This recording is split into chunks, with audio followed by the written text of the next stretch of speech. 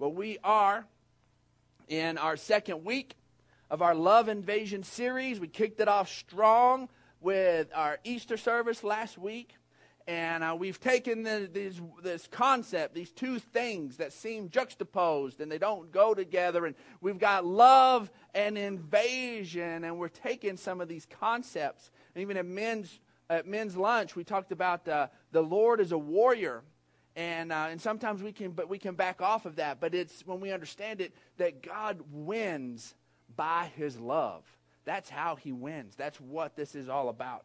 So go ahead, and if you've got your YouVersion notes open on your smartphone or your iPad or whatever, if you've got your bulletin, then we're going to go ahead and just cruise into these notes. Because God's love is incredible. It's beautiful.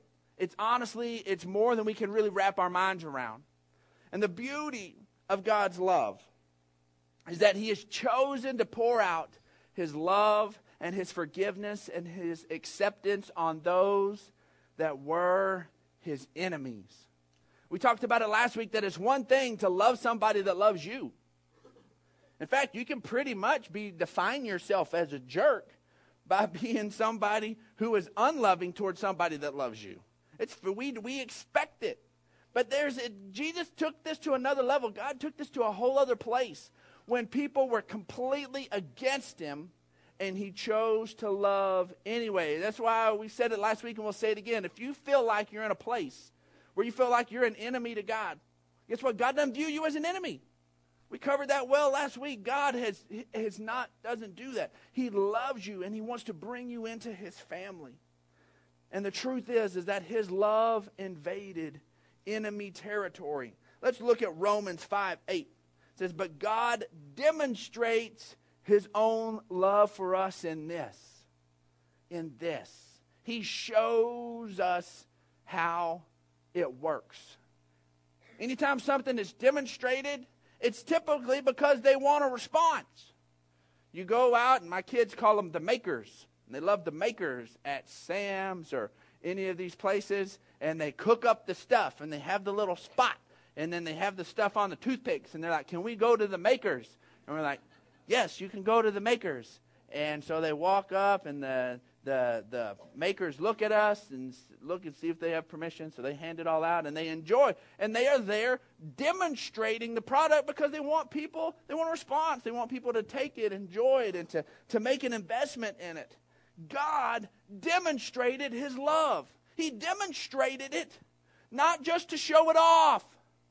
Woohoo, look at all this love I've got. Too bad you can't have any. Look at this. I'm loving. I'm sweet. I'm awesome. Wouldn't you love some of this? Nope. No, he demonstrated his love because he wants us to partake in his love. And this is how he did it. Because honestly, if he didn't do it this way, we really wouldn't embrace it the right way. We really wouldn't wrap our minds around it. He demonstrated his love for us in this, that while we were still sinners, Christ died for us. I want to take a minute to burst somebody's bubble in here right now. If you showed up to church today to earn brownie points with God, and so that you could kind of make him happy, so that you could feel a little less sinful, so that he might like you a little bit more, ain't going to work. You have my permission. You can leave now. If that was your plan, I'm going to burst your bubble. It's not going to work. That's not what church is about. That's not what church is for. We're here to learn about the fact that while we were bonehead, selfish idiots, God sent his son to die for us. And he loves us. And he wants to draw us in. And he wants to remove all the hurdles that get between us and him so that we can experience his love. That is what he did. That is what he did. I've shared this story, and I'll give you the condensed version because my life was forever impacted. My high school years, I shared one of them last week of a camp experience that I had with God and a decision I made. And then my first car was a fully restored 67 Mustang. Incredible. It was an awesome car.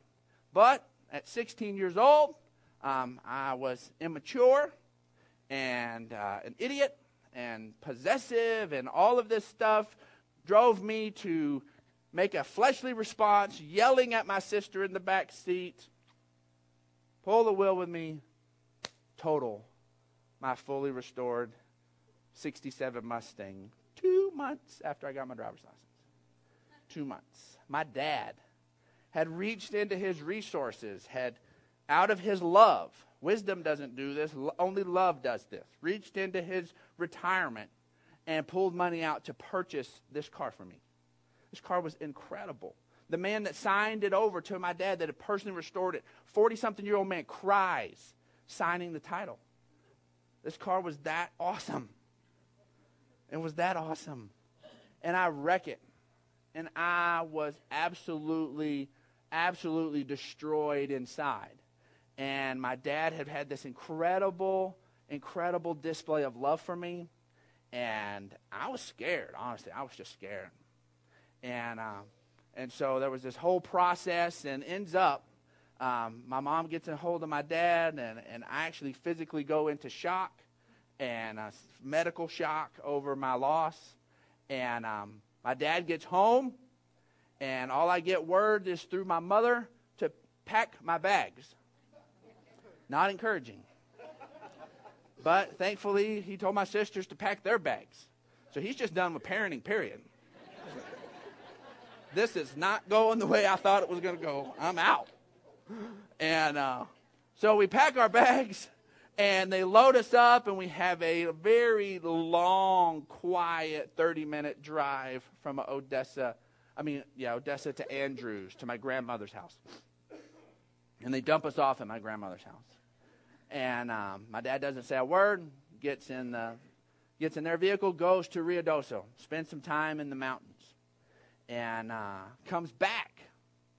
And at my grandmother's house, picks us up, does not look at me, does not respond to me, does not talk to me, picks us up, loads us up. We have yet another very long, quiet 30-minute drive back to Odessa. Still quiet. Get back to our house. I'm there, hiding in my room, staying as far away from my dad as I possibly can. Anytime you feel like you've messed up, we always push ourselves away. We always hide. We always do that. We always do that. And I was hiding. And then finally I had to go in towards the living room for some reason. And my dad's coming in from the other end of the deal. And our living room at that point in that house was fairly narrow. And we're on a collision course. And I'm like, yikes, this is not good. So my dad's coming at me, I'm coming at him. And I just do the sidestep thing. I just get out of his way, just give him way. And I just completely just sidestep, just that drastically. And my dad sidesteps in front of me, into my face. And I'm like, oh, all right. I was braced, I was ready. I can't ever tell this story without crying. Ever. And my dad reaches out his arms and he hugs me. And my mom, for the first time in their married life, and I was 16 years old, sees my dad cry. And the two of us just bawl, hugging in the middle of this living room, crying. Not over the loss of a car, but over the almost loss of a relationship. Over the near miss of a loss of relationship. In that moment, when I was confronted with grace, when I'd been given something so huge and so big and so life-changing and had wrecked it, and was ready for the judgment and ready for the punishment, and my daddy poured out love on me and changed my life and my perspective forever. That is what the cross is about. That's what that is about. It's about him stepping in the way and making sure that the relationship isn't lost forever. That sin and our mistakes and our stupidity has created this, and he steps in the way and he takes it so that it can stay. That is what this is about. And the beautiful thing is that he has now made us agents of love. We're now part of the love invasion. In that moment, my daddy was wrapping his arms around me, but my Heavenly Father was wrapping his arms around me at the same time. My dad had not ever ministered to me as the priest of my home any greater than in that moment. whenever he had the power of life and death in his hand, and he chose to pour out love and forgiveness on me. Changed my life forever. See, 2 Corinthians 5. We'll start verse 17. It says, therefore, if anyone is in Christ, he's a new creation. The old is gone, the new has come. We love that. We love that. But it comes with purpose. All of this is from God, who reconciled us to himself through Christ and has given us the ministry of reconciliation. This love that is so big and so awesome that changes us, he now wants us to get to be part of ministering it to others. My dad was an agent of love that day, but you know what? He'll say that his life changed in that living room too. He'll say that he was as impacted in that living room and in that embrace as I was. God brought him into that and made us ministers of reconciliation. Folks, when sin and destruction happens, our arms do need to fly up. There does need to be a response, but it doesn't need to end in a clenched fist or a wagging finger. It needs to come at it with the expression of the love of God. He's made us ministers of reconciliation, that God has reconciled the world to himself in Christ, not counting men's sins against them, and he has committed to us this message of reconciliation. He's given that to us. He's put it in our hands. And the thing is there was a day in American culture where there were kinder and gentler days. But our days aren't as kind and gentle as they used to be. And I'd already created these notes. I'd already done this and had an incredible example of this yesterday on Cutie and I took the youngest two to San Antonio. Because the truth is, I've titled this message, Shock and Awe. Because in our culture, kindness is shocking. And humble servitude is awe-inspiring.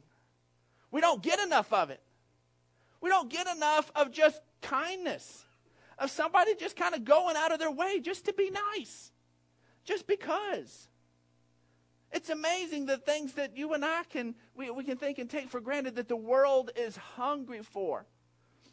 We went to San Antonio and we went to a little place we'd never been. We'd been on the Riverwalk a cajillion times. We'd never been to this little place called La Velita. We'd been recommended to it, and we went. There's all these little shops, like a little market, little fair. And so we're going, and it's got all sorts of stuff for older people, like Cutie and I, nothing like kid-friendly.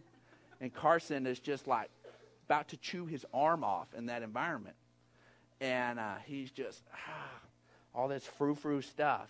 And I see back in the back corner, I see this thing that says shooting gallery. And I'm like, we're going there. And so we go over there, and there's a guy that makes these little rubber band guns and has these little targets set up. So we go and we shoot, and of course he's selling the rubber band guns. And so we look at them, and so Carson didn't ask for one, and I just wanted to get him one. So we get him a little rubber band gun, and he has it. We're paying out. And he's just standing right there beside me, and I'm signing my little ticket. And Carson just looks up, and he's looking at his gun, and he's just, thank you, Daddy, for getting this for me. I was like, you're welcome. And the guy on the other side of the table was just in awe of that. He said, you know that hardly ever happens? He said, in fact, I only hear that in Texas. God bless Texas! Love my state. But he was blown away, and we have this sweet moment where this guy who had been a little edgy and a little just curt, all of a sudden he just begins to melt. And Cutie walks up in the middle of this, and the guy begins to just tell my wife, you're a good mother. He just begins to just pour affirmation on her and just bless her. Like, I'm going to butt the thing. What happened about a good dad? Obviously, he knows where the manners come from. Although you were rude to me earlier. Not really. But he was blown away. Just this simple act of kindness. Just this simple act of kindness of this little kid saying, thank you for something. This guy who was so used to just rudeness, it just cut through. It just cut through, and all of a sudden it changed the whole atmosphere. 1 Peter 2:12 says, live such good lives among the pagans. That's the people that haven't accepted Christ yet. It's not like this. Well, horrible, it just mean people who haven't accepted Christ yet. that though they accuse you of doing wrong, you're living good lives among people that are saying bad things about you. They're accusing you of doing wrong. That they may see your good deeds and glorify God on the day that he visits us. Why does God change our lives? Why do we begin to respond in a different way? Why do we begin to, is this thing about loving God and loving others so important so that these people get reconnected with their Papa God? That they see his goodness and his kindness reflected in his children. That's the whole point of it. It's not to get brownie points and go to heaven. We're going to heaven because of what Jesus did. Our good deeds point people to him. Romans 12 says, on the contrary, if your enemy is hungry, feed him. If he's thirsty, give him something to drink. If he's in doing this, you will heap burning coals on his head. Do not, listen to this, do not be overcome by evil, but overcome evil. I want to stop right there. But overcome evil. So many people say, in Christendom, well, don't we need to confront the evil in the world? Don't we need to do something about this? And there needs to be some righteousness preaching. There needs to be all this stuff. We need to confront the evil. We're told to confront it. We're told to deal with the evil in our world. But let's look and see how we do it. But we are to overcome evil with good. With good. That we're to insert good into that place. We're to insert good there. We're to bring it there. That's what we're supposed to do. That's how we confront evil. We're to go into somebody's horror and we're to bring them some hope. We're to go into somebody's hurt and bring them healing. We're to go into these places and bring this beauty, this good. That is what you and I are called to do. That's what the love invasion is about. It impacts us and changes us, and now we're on the other team. Now instead of being God's enemies, now we're part of his family, and he begins to use us. And quickly we're going to roll through here and look at how love invades.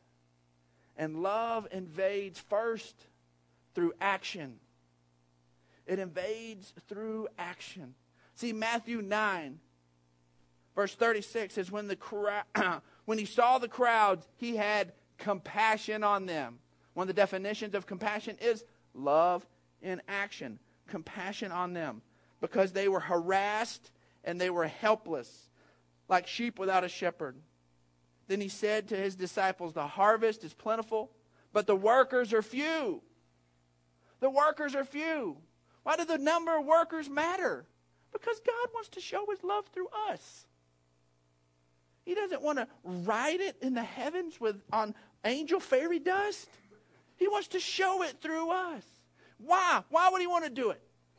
Why would he want to do it? Because one of the greatest things of hope for somebody that's in a place of hurt is to see somebody that was once as messed up as them restored. It's coming out through angels or some other means. Like, yeah, it's still too distant. But when God takes some broken individual that says yes to him, and he lets them put them back together, they become a beacon of hope and light to the other people in that same place. In that same place. The harvest is plenty, but the workers are few. Ask that the Lord of the harvest, therefore, to send out workers into the harvest field. That's what this Love Invasion series is about. Is God's asking Celebration Church. He's asking us to be this. In a very practical, natural, let's take advantage of the opportunities that are in front of us every day kind of way. Matthew 15:32, Jesus called his disciples to him and said, I have compassion for these people. They've already been with me 3 days and they haven't had anything to eat. I don't want to send them away hungry or they'll collapse on the way. So guess what he does? He miraculously feeds thousands of people. His love went into action. It did something. Matthew 20, Jesus had compassion on them and touched their eyes, and immediately they received their sight and they followed him. Compassion. Our love should do something. Love also invades through prayer. We can so write this off. This can feel so grandma-ish or something. What's going on? I've got this tension and this. My boss is just irritated. Well, pray about it. Doesn't that sound such a wimpy little deal? I'm telling you what, man, it shakes the heavenlies. We need to get the wimpy thoughts of prayer life off of us. Man, I'll tell you, that should be our first place. It makes a difference. It makes a difference. You're sitting here because of prayer. We've prayed. We're believing God. There are people that aren't even impacted yet. There are people waiting for God, and we're praying for them. It makes a difference. Prayer makes a difference. Back into Matthew, going into chapter 5. You've heard it said, love your neighbor and hate your enemy. We've already kind of talked about this, but I tell you, love your enemy and pray for those who persecute you. This person that drives you up the wall at work or in your life or at school, guess what? It's been pinpointed. You have an assignment to pray for them. If you wonder, who do I pray for? All of a sudden, when that person bristles you, you're like, I now know who I'm supposed to pray for. There we go. Assignment clear. Here we go. That is when we pray for those, and that should be our response. It's because it really does change things. And we pray that you may be sons of your Father in heaven. He causes His sun to rise on the evil and the good, and sends His rain on the righteous and the unrighteous.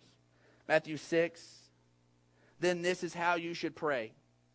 Our Father in heaven. Remember, He wants us to be family. He wants us to refer to Him this way. Our Father in heaven, hallowed be your name. Your kingdom come.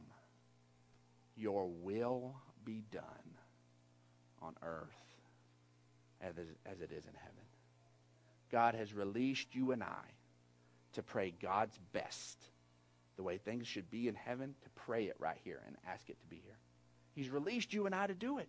We need to take Him up on it. We need to do that. Prayer is a way for love to invade. Ephesians 1:18, I've prayed this scripture over our church multiple times. I pray also that the eyes of your heart may be enlightened, in order that you may know the hope to which He has called you, the riches of His glorious inheritance in the saints. If somebody's battling and dealing with these things, man, begin to pray for them, that their eyes would be opened up, that they would understand how rich God's love is. And love also invades. It invades through us being willing to share, through sharing.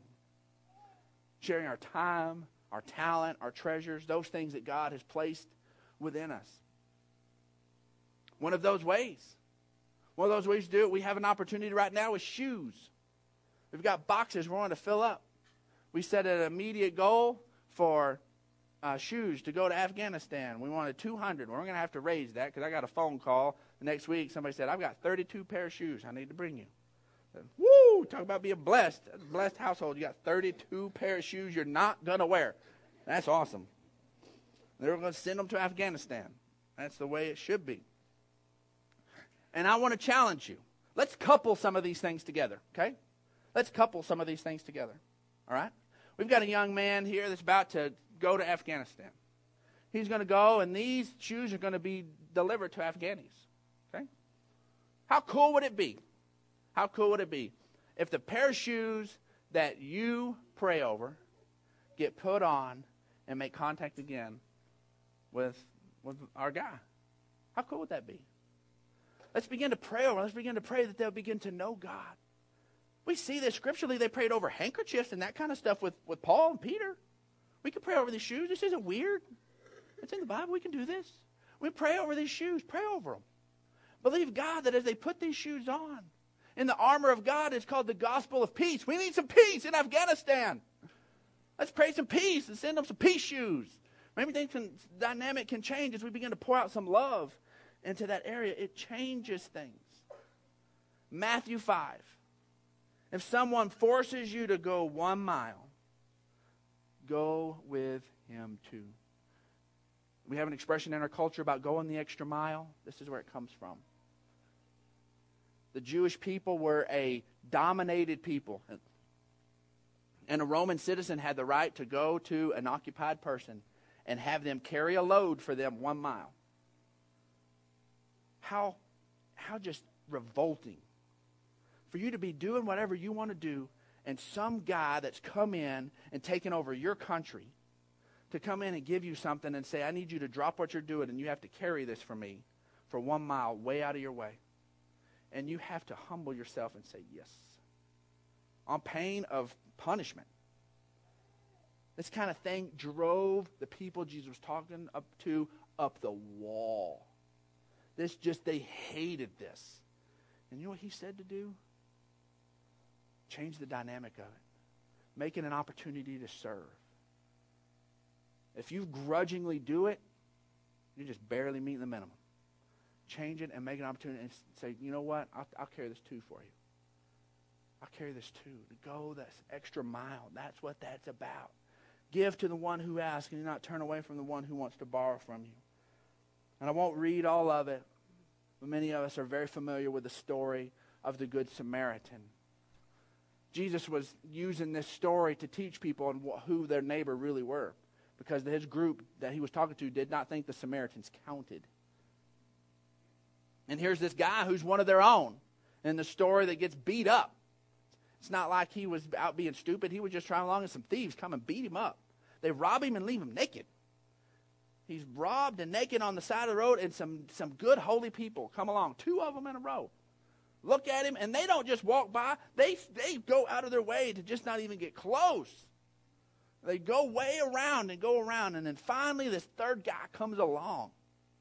This Samaritan, low-life, scumbag Samaritan, and sees the guy naked in the ditch, and he gets him, and he picks him up, and he takes care of his wounds. A man, this Samaritan, knows that if this guy was in any other condition, wouldn't let him touch him. And he touches him anyways. And he pours all this on, and I want us to see here. In verse 33, he says, but a Samaritan has traveled and came where the man was, and when he saw him, he took pity on him. Or you could also say compassion on him. And he went to him and he bandaged his wounds, pouring on oil and wine. And then he put the man on his own donkey. So he gave up his cushy seat and gave it to another guy. And he took him to an inn and he took care of him. And then the next day he took out 2 silver coins. So he's given his time. He's given his sweet ride. He's given his money. He's given this place to the innkeeper. And he says, look after him. And when I return, I'll reimburse you. Just make sure you make good care. Just spare no expense. Take good care of this guy. And when you come back, I'll pay his bill. He gave his time, his talent, and his treasures. Jesus says that's the guy who's the neighbor. Folks, this is the love invasion that he wants. His love came to us. We're beneficiaries of it. We get it. Let's pour it out. Let's pour it out. Let's lift up our eyes. The fields are wide unto harvest. Those harvests are simply opportunities to show God's love. Let's do it. Let's do it. This morning, I want to take a quiet moment for us. And if you're here and you're like, man, Brandon, this is way foreign to me. I don't understand this kind of God. I don't understand this kind of thing. I've always heard of the mean God, the judgment. Guess what? There was judgment. He poured it out on Jesus. Sin was so bad, somebody had to die, and Jesus did it. But we're here today to simply take advantage of that gift. And if you're here today, I want you to embrace that. So I'd appreciate if we'd create a quiet moment. And if you're here and you say, you know what, I want to say yes to that kind of love. I want to say yes to that kind of grace. I'm not here to join a religion. I'm here to embrace a relationship extended to me. I'm ready to have God as my Father. If that's you, I want you to just lift your hand up. We want to pray with you. We want to pray. Oh, man. Yes. Yes. Yes. The Bible tells us if we'll just believe in our heart and confess with our mouths that we'll be saved. We step over from death into life. We do it. So let's do that. Believers, I want you to put your voices with them. These aren't magic words. What makes the difference is you owning them. So just pray with me. Say, Heavenly Father, I thank you for your goodness. I thank you for your love for me. That while I was away from you, You were pouring out your love on me. I say yes to it today. I make Jesus my Savior and Him my Lord. I'm right with you today because of what Jesus has done. And I pray this in Jesus' name. Amen. Amen. Yes. Woo! If that was you, we've got some resources. We've got some awesome praise music that's very similar to what we do here. We've got a Bible. We've got a little book that helps explain this new life a little bit. We've got an awesome couple who are over here to pray with you or answer questions. We've got somebody over here that's willing to pray if you've got other prayer needs. But we're just going to stand up and we're going to pray and we're going to go out of here and enjoy this beautiful day. Heavenly Father, Lord, we thank you for your goodness and your mercy that has just been poured out on us, Lord. We love you. We love you. We love you. God, we thank you, Lord, that you've made us part of the love invasion. Lord, open our eyes, Heavenly Father. Help us to see just little opportunities. Lord, the little things can matter. Let us be agents of kindness. Lord, give us a little extra patience with people. Lord, prompt us to pray when somebody aggravates us. Help us to step into our calling, Heavenly Father, Lord, to overcome evil with good. And Lord, we thank you for that in Jesus' name. Amen. Amen. Have a wonderful, wonderful day.